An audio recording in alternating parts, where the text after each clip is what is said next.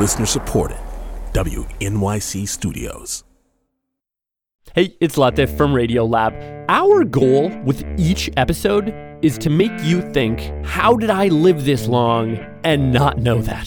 Radiolab, adventures on the edge of what we think we know. Listen wherever you get podcasts.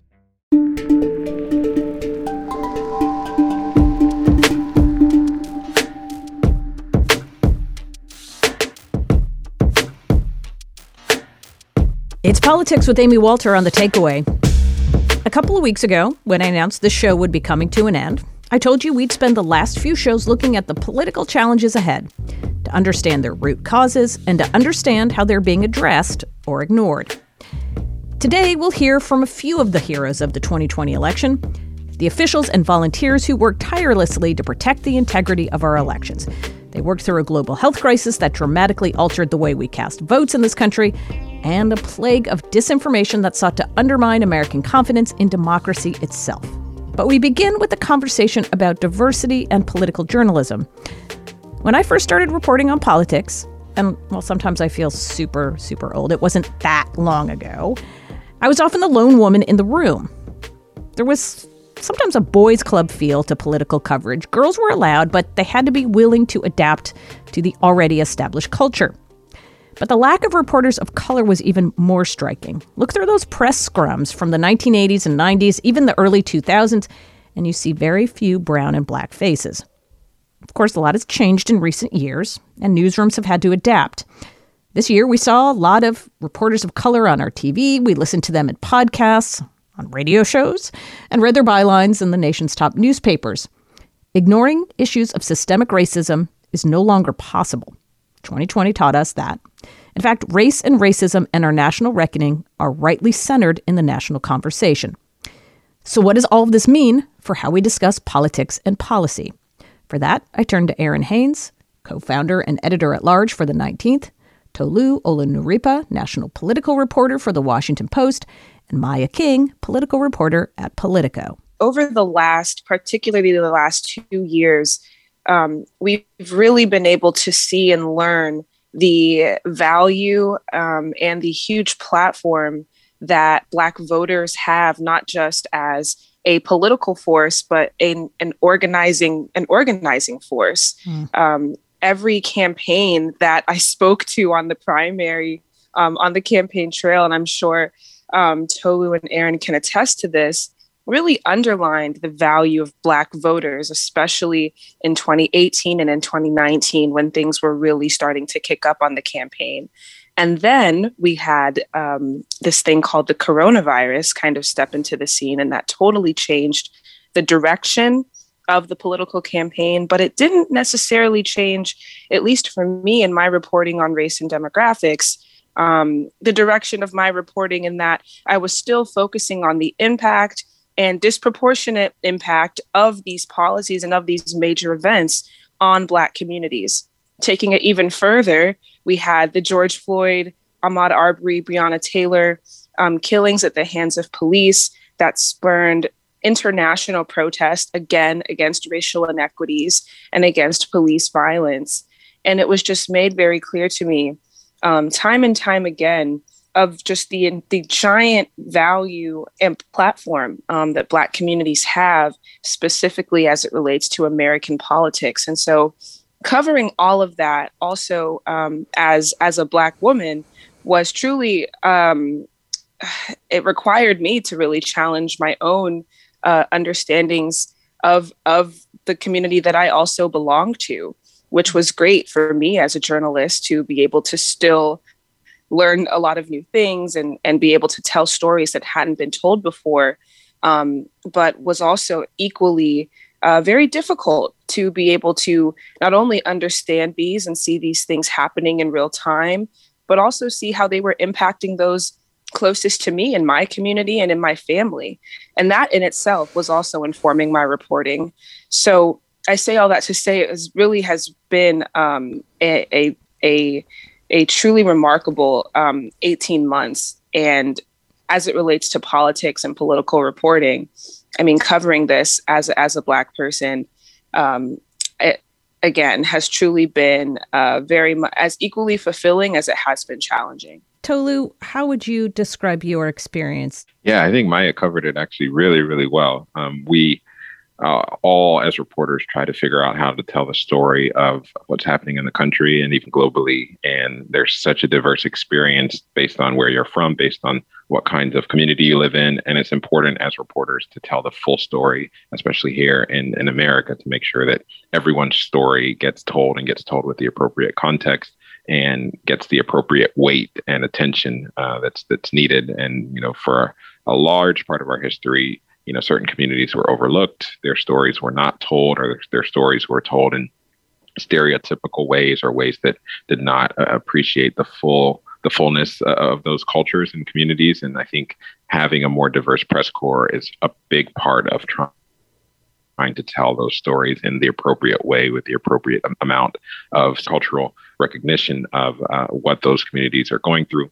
And as Maya said, as we've faced the past couple of years of, turbulence, especially when it comes to racial issues in the country, it's important to have voices that understand what a lot of these communities have been going through that just has not been getting the coverage or has not been getting the focus that it's appropriate over the past several decades. And now that the country is turning its attention to these issues, it's important that these voices are elevated. It's important that people who are now ready to tell their stories to a broader audience get to do so without having them filtered through a negative lens, as we've seen so often in the past. So I do feel some level of responsibility to make sure that I'm telling those broad stories in an appropriate way, and that I'm giving voice to people and communities that have been overlooked for far too long. It's a weighty responsibility. It's difficult. In addition to the difficulties of just being a reporter generally, it's an added responsibility that I think we have to make sure that we are representing people who may have skepticism towards the media, may feel like in the past their stories were misinterpreted or not given the right amount of attention. So now that people are starting to focus on these issues, whether it's income inequality, police brutality, police harassment, that those stories are told with the right level of nuance. And there is definitely some high level of responsibility to make sure we're doing that well, make sure that we are reporting for the broad community, but that we're doing it in a nuanced way. And it's all of our responsibilities, but I think there's a special responsibility on people who have experience with these communities, who have maybe grown up in these communities, who may understand some of the nuance better than other reporters, to make sure that we're doing our part to provide that level of context and nuance so that those stories are told in a way that enlightens us all. Aaron, you have the unique position that you also started a news organization in this moment, and one that focused specifically on reflecting racial, ideological, socioeconomic, gender diversity of American voters. Talk about that experience and compare it to, your experiences that you had in traditional newsrooms. You came most immediately from the AP. Sure. And let me also just say, though, how great it is to be in conversation with my colleagues who are growing in number, right. Especially in terms of visibility and representation, because that absolutely matters. But look, yes, I was one of the 5 women who helped to start the 19th, which is a nonprofit independent newsroom that is at the intersection of gender policy and politics, because we wanted to change the narrative around the majority of the U.S. electorate, namely women, but also marginalized folks in this country.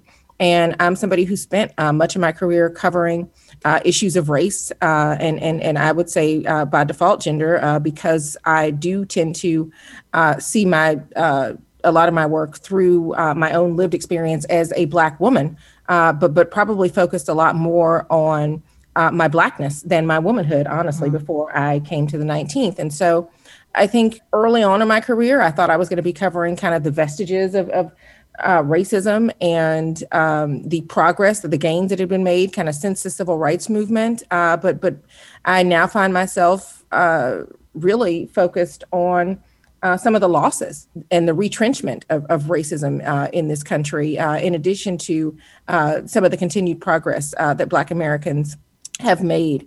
But yeah, I mean, starting this newsroom really was about changing the conversation around gender, yes, but also frankly around race in this country, especially as it pertains to our politics. And, last year, we certainly did not envision starting a newsroom in the middle of a pandemic, but we absolutely sat at the intersection of everything. And I think in 2020, the country and our industry saw what a lot of Black journalists and Black America have long known, which is that race is the unfinished business of our democracy and the story of our time. And, as a Black journalist, as Tolu and Maya have said, we get to chronicle the highs and the lows of the Black experience in this country. And those were certainly on display last year. Black people continuing to be disproportionately affected in yet another facet of American life with the pandemic from both a public health and economic perspective, a national reckoning on race that came even in the midst of a global public health crisis, and yet, an election in which Black voters would not be denied, even in the midst of a pandemic, to vote in record numbers and to help elect a Black woman as the second most powerful person in the country for the first time in our history. So, for me, others have talked about kind of bringing our lived experience to the work. I'm somebody who has always believed that is an asset that Black journalists have, not a bias, if not a superpower, frankly, because we see stories that other folks don't necessarily see. We are in conversation with our family members, our friends, people from college, you name it, talking about what it means to be Black in America in this moment. And, as journalists more broadly, our mission is to leave behind the most honest and accurate record of who and where we are as a country. And if we are not telling the truth about race in public, I know that we are not doing that. We are not doing our job as journalists, period, much less as Black journalists more specifically.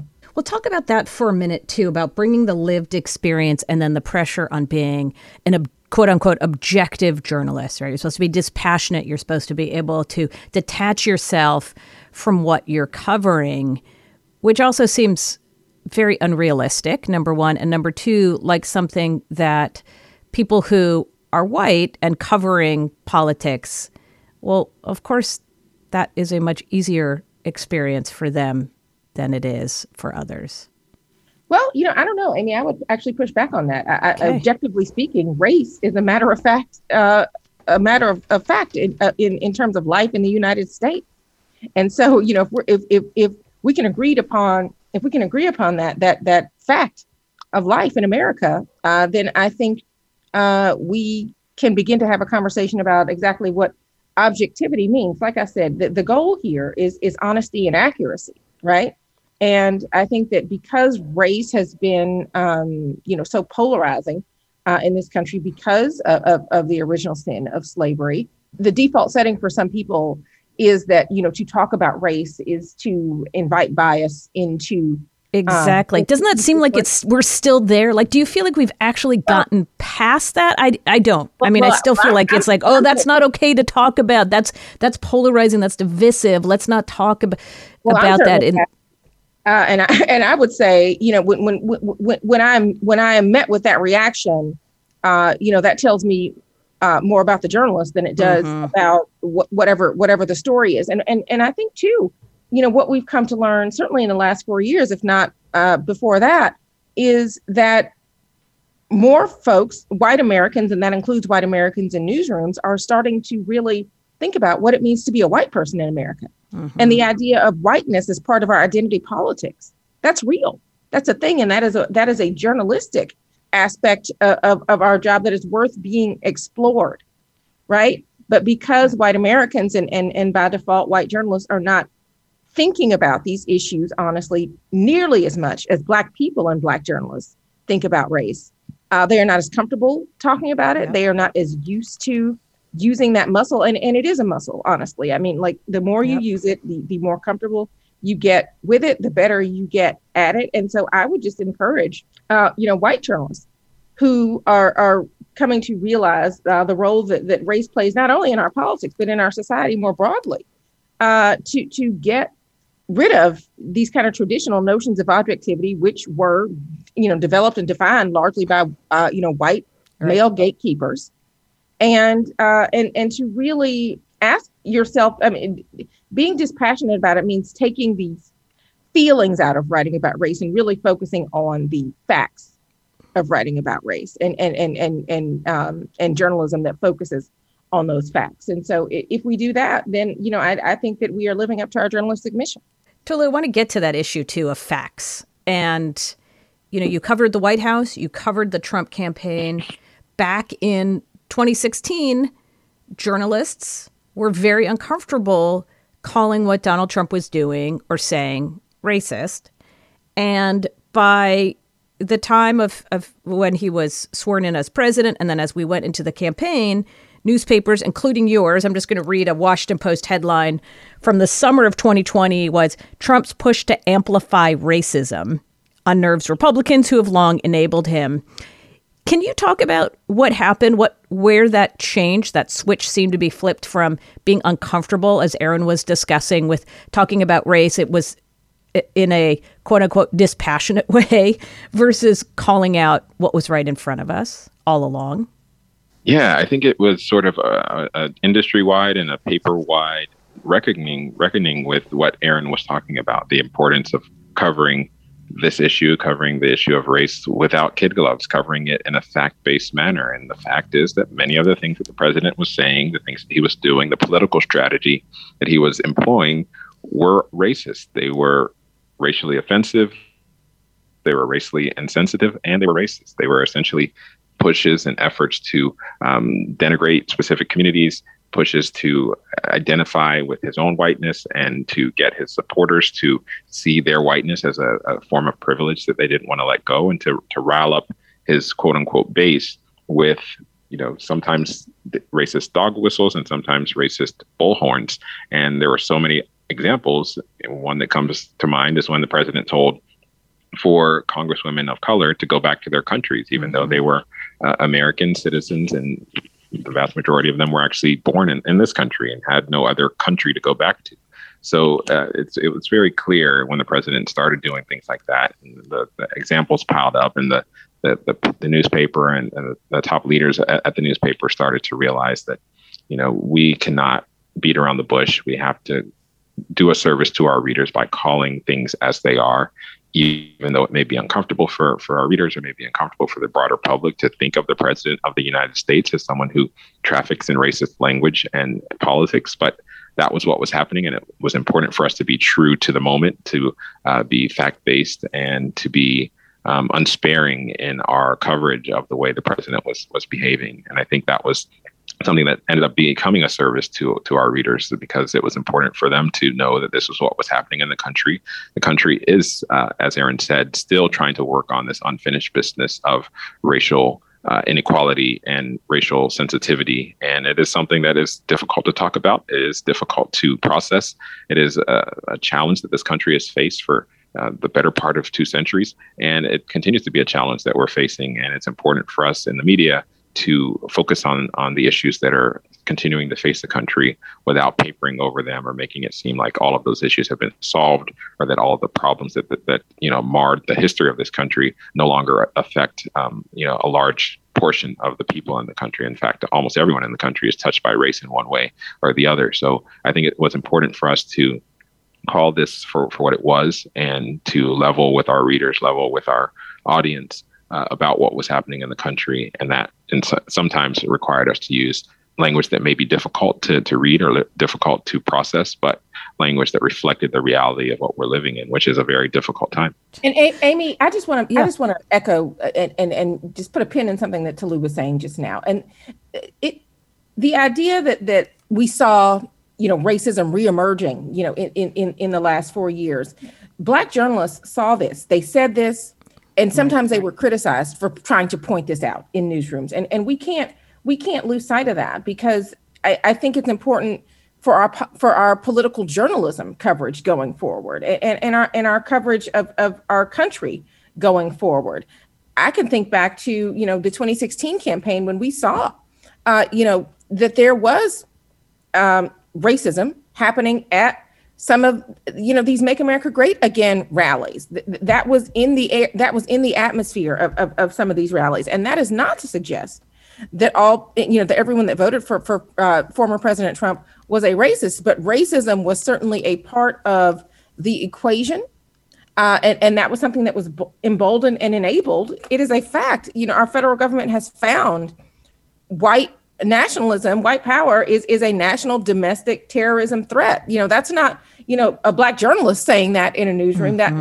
That is something that our own government has found to be true. And so saying those things, even though, to Tolu's point, they may make some people uncomfortable, right? Because they may see some of these folks, some of these stories, and maybe their lived experience is similar to, they know somebody who maybe has reflected some of these views, or that they want to maybe try to empathize with folks that or try to understand better. But it really is important to understand the dynamics of race and politics, and I think that is something that journalists of color who are covering politics are definitely uniquely positioned to do. And I hope that it is something that more white journalists who cover politics get more comfortable doing, because you cannot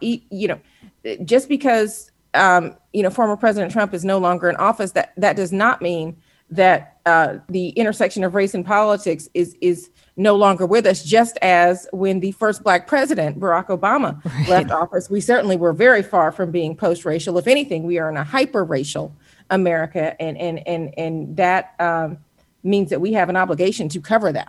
That's a great segue then, Maya, to you to sort of ask about where we go from here and what your expectations are going forward. As Aaron pointed out, okay, Donald Trump's not there sort of fanning the flames every single day like we saw for the last 4 years, but it doesn't mean that we shouldn't cover with the same intentionality these issues of race. And what do you think the commitment is, as you're seeing your newsroom and others evolve at this time, to doing so? Well, first, I would argue that now, especially this year, if not the next 4 years, make the story of race and politics as important as they've almost ever been. Mm-hmm. I mean, we've got a bill on reparations on the Hill within the first 100 days of a presidential administration. I'm not sure if that's ever happened before. And then even on top of that, communities of color that showed out in mass, that showed up to the polls in mass in the midst of a public health crisis and an international reckoning on race, are looking to this particular White House and saying, we need you to deliver for us. And even more specifically, Black communities are looking to this White House with a Black and South Asian vice president, a historically diverse presidential cabinet, a historically diverse Congress, waiting for policies that will specifically positively impact their communities, saying, we've delivered for you, please deliver for us. And so I know for the next 12 months to the next 4 years, that's exactly what I'm looking at. I mean, that's all that I'm following is what are the limits of representation now? How does having historic diversity in the top levers of power impact politics and policy for communities of color? And so I would agree with everything that my colleagues have said, which is, yeah, this is absolutely a critical time for coverage of race and coverage of demographics. And I mean, I would take it even further and say that if newsrooms' charge and journalism's creed is to tell the truth and to state the facts, then reporting about race and the impacts of these policies is part of that. And so we don't necessarily have to think too hard about this if we're still holding ourselves to the same journalistic standards that we've been saying that, we would like to see. And that means, of course, for our white colleagues who are on the White House beat, who are on the Congress beat, not just relegating these stories about race and policy to your colleagues of color, because this is your beat too. This is part of the story that everyone is telling. And if there is some discomfort, I mean, give the people who are telling these stories, who have made this their life's work, the support that they need within newsrooms to be able to do that as effectively as possible. And that's the biggest takeaway that I would have here is just that I think that more newsrooms now understand the value and importance of covering race and politics. Now, the challenge, of course, is figuring out how to do that the right way. And that's what that's what we'll be seeing too, as we continue to follow this story of race and politics from a political standpoint. How are newsrooms going to evolve to make sure that this is also done correctly? This has been fantastic. Thank you guys so much for coming on and talking through this with me. Well, thank you for allowing us to gather together, because we don't get to do this nearly enough in the pandemic. I know. Someday soon, we will be in person. Bye, guys. Bye. Bye. Aaron Haynes, co-founder and editor-at-large for The 19th, Tolu Olunaripa, national political reporter for The Washington Post, and Maya King, political reporter at Politico.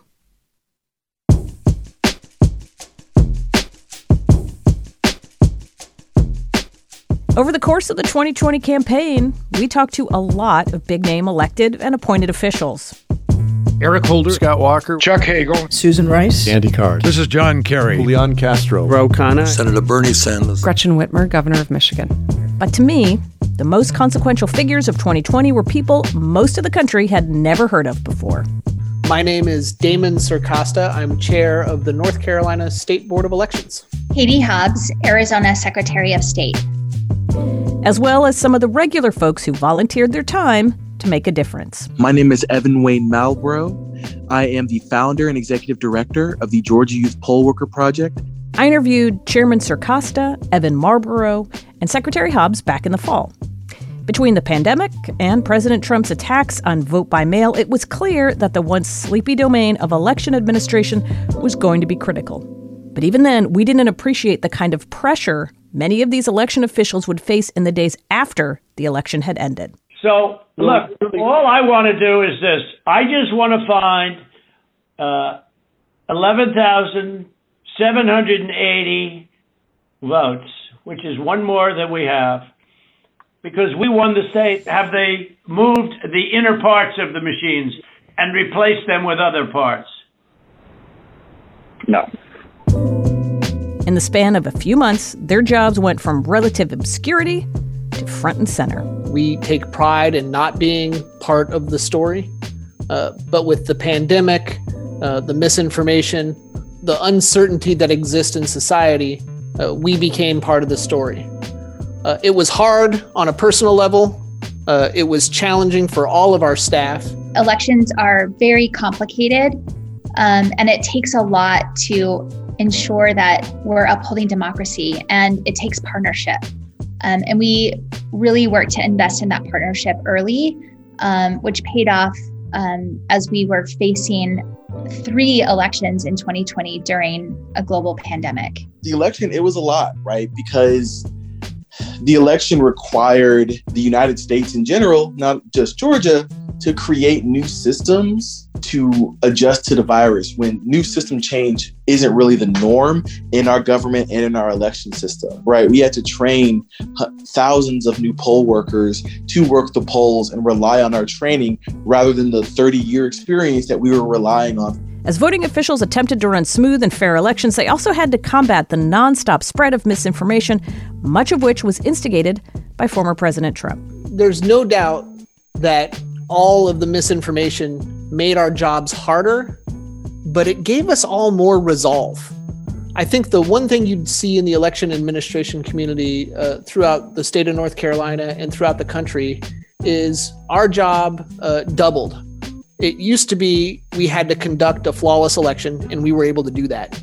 Now we have to conduct a flawless election and make sure our fellow citizens understand how we went about doing that. It was frustrating, to say the least, but I think that how I operated throughout that was really just focusing on the fact that we're doing our jobs in spite of all of this. And in spite of all of this misinformation, we had unprecedented voter turnout in this election and participation, and that's something to celebrate.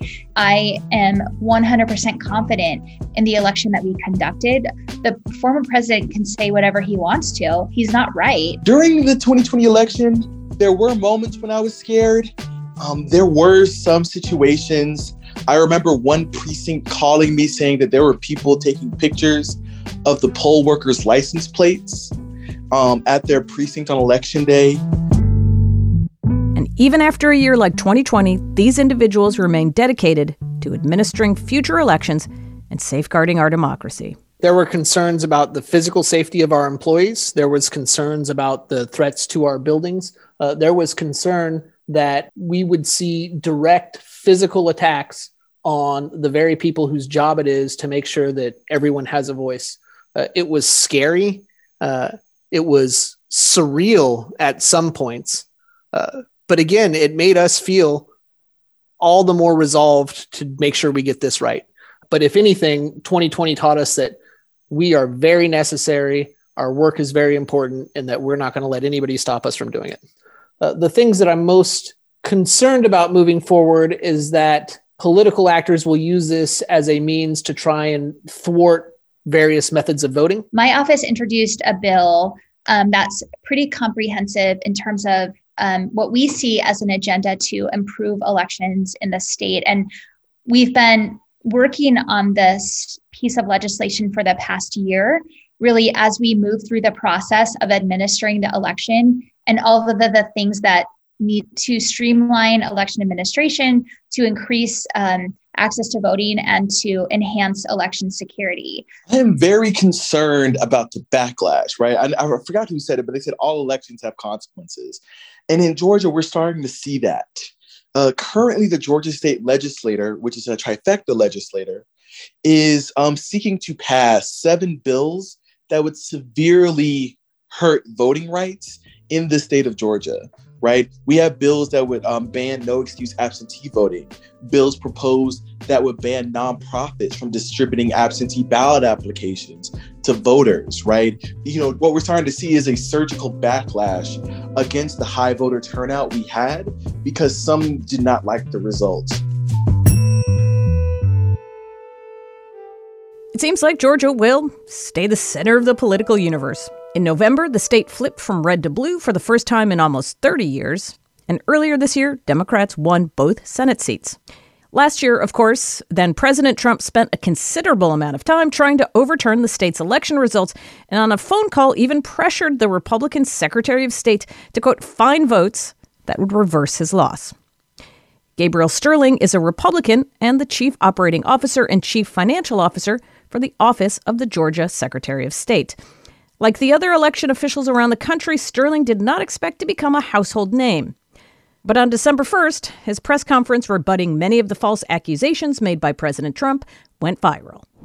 It has all gone too far. All of it. Senators, you have not condemned this language or these actions. This has to stop. We need you to step up, and if you're going to take a position of leadership, show some. Stop inspiring people to commit potential acts of violence. Someone's going to get hurt, someone's going to get shot, someone's going to get killed. And it's not right. I decided to check in with Gabriel Sterling this week to see how he's processing the election and his role in it. It was the biggest rollout of a voting system in United States history in a single location. And we have 159 counties that range in size from 1,500 voters to 1 million people. I mean, very differently resourced. And we have a centralized system, which is different from most states where counties end up purchasing systems that are just kind of approved by the state. The state actually bought everything. So we had a $150 million bond package to get this rolled out. And we had to do it all in really less than a year. So with 33,000 ballot marking devices, over 3,000 big scanners, 8,000 poll pads for check-in, and train and help recruit thousands of poll workers around the state. And then a pandemic hits. Right. Right. So we then had to rejigger some of our resources and focus on what could we do to keep people safe and run a good election at the same time. In June, we had some hiccups, but really only in one county. Most of the state executed really well. We rolled out an absentee ballot program that was based on the fact that Georgia has a no excuse absentee ballot request system that was passed and signed by Republicans in 2005. And we leveraged that as best we could and got over 1 million people to vote that way in the primary. Fulton County was the state's largest county, had some real challenges and some issues, and they did not a great job of recruiting and training. Now, in all fairness, they lost a lot of locations. They lost a lot of people. And the average age of a poll worker in Georgia was about 70 or 70 plus. So we lost a lot of institutional knowledge because they were obviously the most at risk for COVID. It's not always about the technology. It's about what do you do when something weird happens. Most of these people who've been doing it for 2 and 3 and 4 and 10 cycles, they knew what to do. Somebody walks in without an ID, you give them a provisional ballot. This is how you handle that. Someone wants to cancel an absentee ballot, you got to call the headquarters. But when you have a bunch of new people who literally Fulton County recruited on the Friday before the election, they put out a call for 250 workers. and it was no time to train. And they really, they hit the wall pretty hard. And yet, after all that, right, on November 3rd, things went really well. Oh, this was historically well-functioning election. Yeah. I think a lot of people expected some of those same hiccups, right? We're going to see long lines. We're going to see complaints. We're going to hear from local officials, oh my gosh, we lost all these poll workers, or the whole, the system has crashed. None of that happened, right? And so at what point did you realize that the election system was going to be the center of Donald Trump's universe? Well, on the evening of November 3rd, I was in victory lap mode because we slayed the dragon of long lines. Like you said, we didn't have all those complaints. We didn't have those issues. The results were coming in relatively quickly, and we told everybody for days, it's going to be a couple of days because this could be a close race. On the afternoon of November 4th, since I had grown up in Georgia politics and I kind of knew where things were and where votes were, I called everybody together and said, look, we're about to have some issues. I'm like, what do you mean? I said, Trump's going to lose by about 10,000 votes. I was off by 2,000 because I just saw what was out still. And I said, we got to get prepared for this. And I said, I don't know what that is. I don't have any idea what that's going to look like. But the funny part was ballots kept coming in and we did more things. We did the hand tally. And both the Biden campaign and the Trump campaign for the first 7-8 days really didn't know what to say because there was a possibility either one of them could have pulled off winning and they couldn't attack the system if they were going to win. So once it was obvious that the president had lost, then the bottom sort of fell out. And then we were all sort of shocked and surprised, including the two senators' own staffs when they called for the secretary's resignation. And when they did that, that was the day the death threats started. The death threats against you? I was probably the day after that, but they were definitely against the secretary and his wife. That very evening they began. I have to assume that this is nothing that you were prepared for or that you had seen even after spending all of these years in politics. No, you don't expect that. But once it started, again, I've said this on other interviews, the secretary ran. His wife knew he ran. I put myself in the public way out there on television. So as much as it's terrible to say, you can't really whine about it. It's just, this was the nature of the discourse, which is terrible, but it's there. So you kind of expect that at some level this happens in the social media, crazy, mixed up world. But what happened when I kind of lost it on December 1st was that a young man who had simply taken an IT job, a contractor for our Dominion voting system contractor, when they got his name, and it was a unique name, I think he was a first generation American, and they started harassing him and his family, giving him death threats. And I saw on Twitter, they had the young man's name, and it said, "You've committed treason. May God have mercy on your soul." It had a slowly moving GIF of a noose. And I was like, that's it. I'm done. I want to get us back to then sort of solving this challenge, right? As you've been very good at pointing out the frustration that you have when nobody believes in this system. And so we now are in Georgia. The legislature is back in session, and there are a lot of bills out there that may or may not actually come to be law to make changes to the voting system. So from your perspective, as somebody who was closer to this than almost anybody else, what do you think needs to be changed? And as you're seeing these laws get introduced, what do you think, we don't really need to go there? So some of them are red meat for their base. Mm-hmm. And some of these men and women introducing them, no, they will never go anywhere. But they can always go back to their Republican county breakfast and say, hey, I introduced this bill to do this great thing we need to do to protect our system. There's lots of things in election administration that can get done to make things better and help counties and restore confidence. Because the real problem we have now a lot of election administration things that are just like, that may feel ticky-tacky, but really help. Like, as an example, we don't have an absentee ballot application deadline in this state. This doesn't exist. There's a de facto one, but it doesn't work. And what we want to do is make it about 10 days out or 11 days out, because it's the Friday out before the Tuesday election.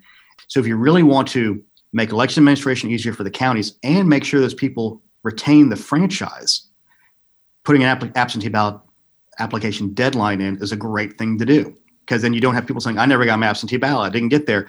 Because at that point, you still have a full other week of early voting, because in Georgia, we have 3 weeks plus a mandated Saturday of early voting. The one thing that even the Secretary of State has said to endorse is to limit no excuse absentee voting to just those who are 75 and older, or have a real valid medical excuse. As you pointed out, this has been in place since 2005, this no excuse absentee voting. So do you think like literally rolling that back to just you have to be an older person or a disabled person in some way, do you think that's the answer?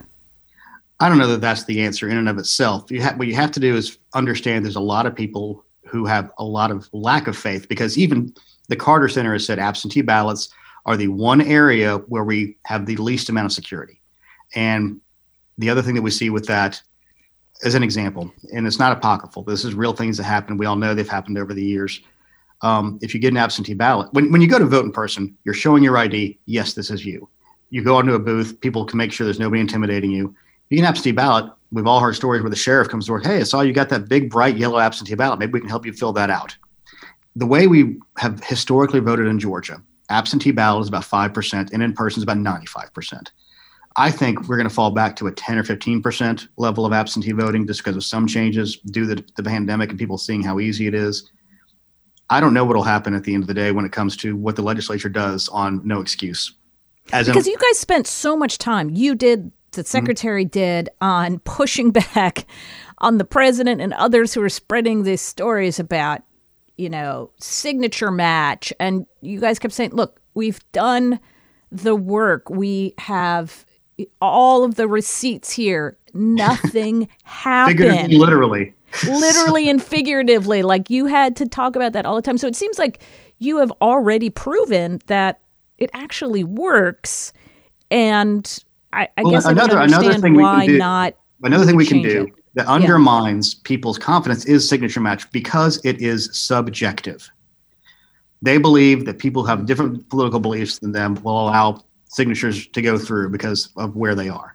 So one of the things I think we absolutely need to do is move to a voter ID, but based not on a picture that you mail to somebody, but fill in your driver's license number. We have a driver's license number attached to 97% of our voting records. Driver's license number and birthday, those are your unique identifiers. You either got the number or you don't. And for those who don't have a driver's license or state ID, we have 99.9% of people with their social security numbers in our voting records. One final question for you going forward, as somebody who's been involved in this for so long, in politics in this state, and after what you had to go through, are you going to stay involved? Are you sticking around with the Secretary of State's office? And are you optimistic at all about what the next few years holds? Yeah, I'm going to stick around the Secretary of State's office for at least a while, right? And in fact, right now I'm sitting in Macon, Georgia, trying to work on fixing licensing in this state to make sure people who want to follow a career path have the ability to do it as quickly and cleanly as possible while protecting the health and safety of Georgians. My work is supposed to be a functionary to make government work, but I'm never going to walk away from my party. I will continue to fight for the sanity and sanctity of this party with my dying breath, probably. Gabriel Sterling is the Chief Operating Officer and Chief Financial Officer for the Office of the Georgia Secretary of State. Insulating our democracy and our elections in particular from the threat of misinformation is not a new phenomenon. In 2016, we learned how easily social media could be manipulated by foreign actors. In 2020, things shifted. Sure, there were still attempts by foreign actors to undermine democracy, but the most incendiary lies were coming from the White House, where Donald Trump continued to stoke the false narrative that the election was stolen from him. And we watched as the social media platforms struggled to meet this moment with appropriate action. This week, I caught up with Suzanne Spalding, Senior Advisor at the Center for Strategic and International Studies. We talked about how prepared the social media networks and other institutions were to combat misinformation related to the election in 2020 and how that compared to 2016. We are all susceptible to that inclination to fight the last war, right? And so the work that the platforms did on identifying inauthentic accounts and identifying foreign users pretending to be Americans, and as you say, that foreign threat really did not prepare them for what we ultimately confronted, which, as you say, is not just domestic voices throughout the country, but really the loudest megaphone coming from the president himself in the White House. And that is a really tough issue. And I am sympathetic with the kind of agonizing decision-making that the platforms, had to go through in determining how to address this. But again, I think we needed to see more alacrity, and I certainly hope that going forward, they are, again, not just institutionalizing the lessons learned from this most recent election, but doing a better job of trying to anticipate where things will go next. One thing we heard a lot about, even after the horrific attack on the Capitol on January 6th, was that our constitutional guardrails ended up holding. Do you feel confident on this, the guardrails held argument? I think the bottom line is yes. It was. I often said it was my fervent daily prayer over the last 4 years that when this was over, that we would be able to say that the system ultimately held and worked. And I think that's true. I don't think it's over yet. So I think it's, maybe premature to go. Certainly, we should not go toward complacency about the strength of our institutions. I think they held, but I would say barely.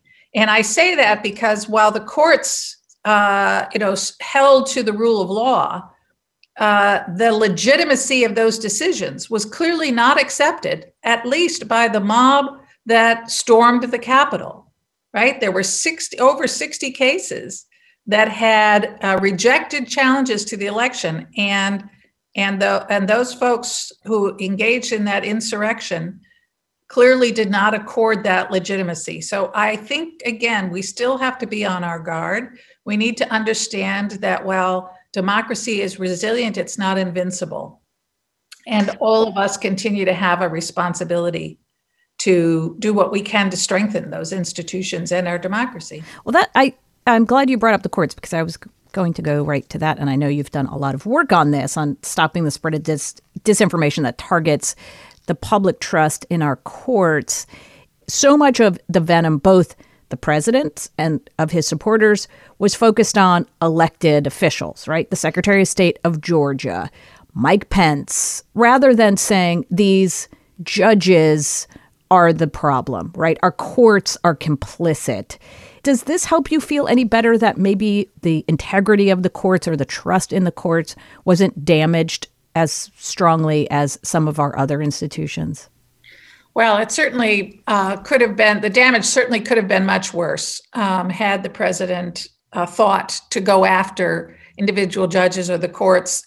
We certainly saw and heard from some of those, again, engaged in the January 6th efforts, and then, others online over the last several weeks, attacks, for example, on the Chief Justice of the Supreme Court, Chief Justice John Roberts, verbal attacks on his credibility and legitimacy.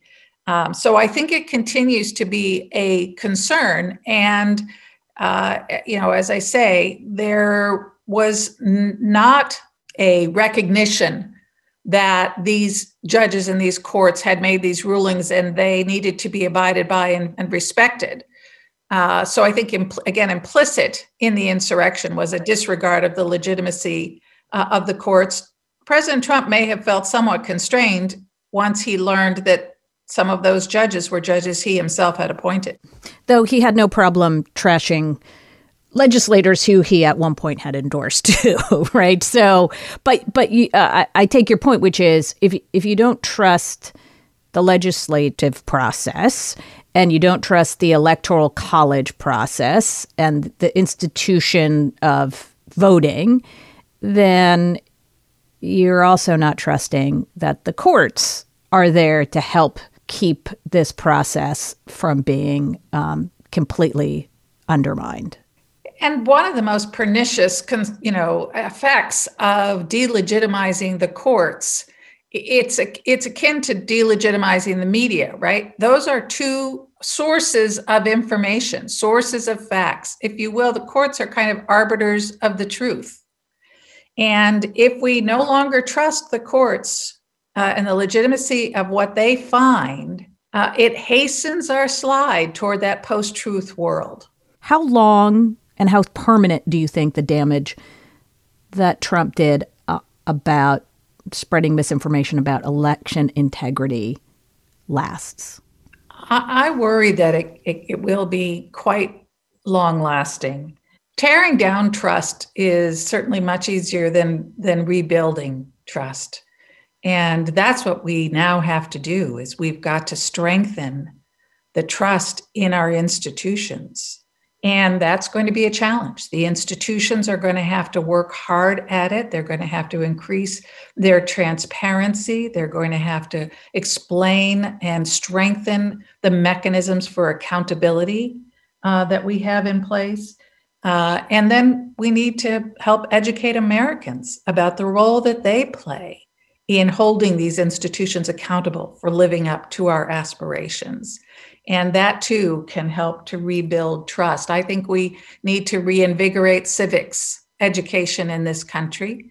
I think we need a year of civic renewal where all across the country, communities are engaged in efforts as we hopefully come out of the isolation of COVID and in the aftermath of this incredibly divisive time, to rebuild a sense of community identity, of civic identity, of shared values that can be a starting point for regaining some ability to mobilize to meet the challenges that we face. Well, Suzanne Spalding, this has been a real pleasure to speak with you again. Thank you for your insight and also for your hope. Well, Amy, thank you for all that you have done to help inform and engage the discourse in this country. And I wish you all the best going forward. Suzanne Spalding is a senior advisor for Homeland Security and director of the Defending Democratic Institutions Project at the Center for Strategic and International Studies. One more thing from me today. In the midst of all the crazy and the chaos, all the ways in which the loudest voices try to take up all the political oxygen, there were those who stood out this last year precisely because they weren't any of those things. They were steady and calm, and they sought to illuminate, not gaslight. The local election officials who stood up to the most powerful person on the planet, the Black reporters, many of them just starting out their journalism careers, who called out the truth about race that's been conveniently buried for too many years. Look, it's easy to get disappointed and dispirited about this moment in American history. So instead, let's give a toast to those who are doing the right things, those who are doing the work without clamoring for the limelight. Thank you. Thank you to all of those who stood up even when it wasn't easy or celebrated or even noticed. And a bittersweet reminder, this is my penultimate show. You don't get to use that word penultimate very often, so it's kind of fun to be able to use it. All right. Next week will be the grand finale of Politics with Amy Walter. We've enjoyed making this show for you every week, and we'll miss it immensely. But we got a good one to go out on, so make sure you come back for that. Tanzina Vega will be taking you into the weekend going forward after next week. Our senior producer is Amber Hall. Patricia Jacob is our associate producer. Polly Omrungu is our digital editor. David Gable is our executive assistant. Sham Sundra was our board op this week. Vince Fairchild is our engineer. Jay Cowett, our fearless director and sound designer. Our executive producer is Lee Hill. Thanks so much for listening. It's Politics with Amy Walter on The Takeaway.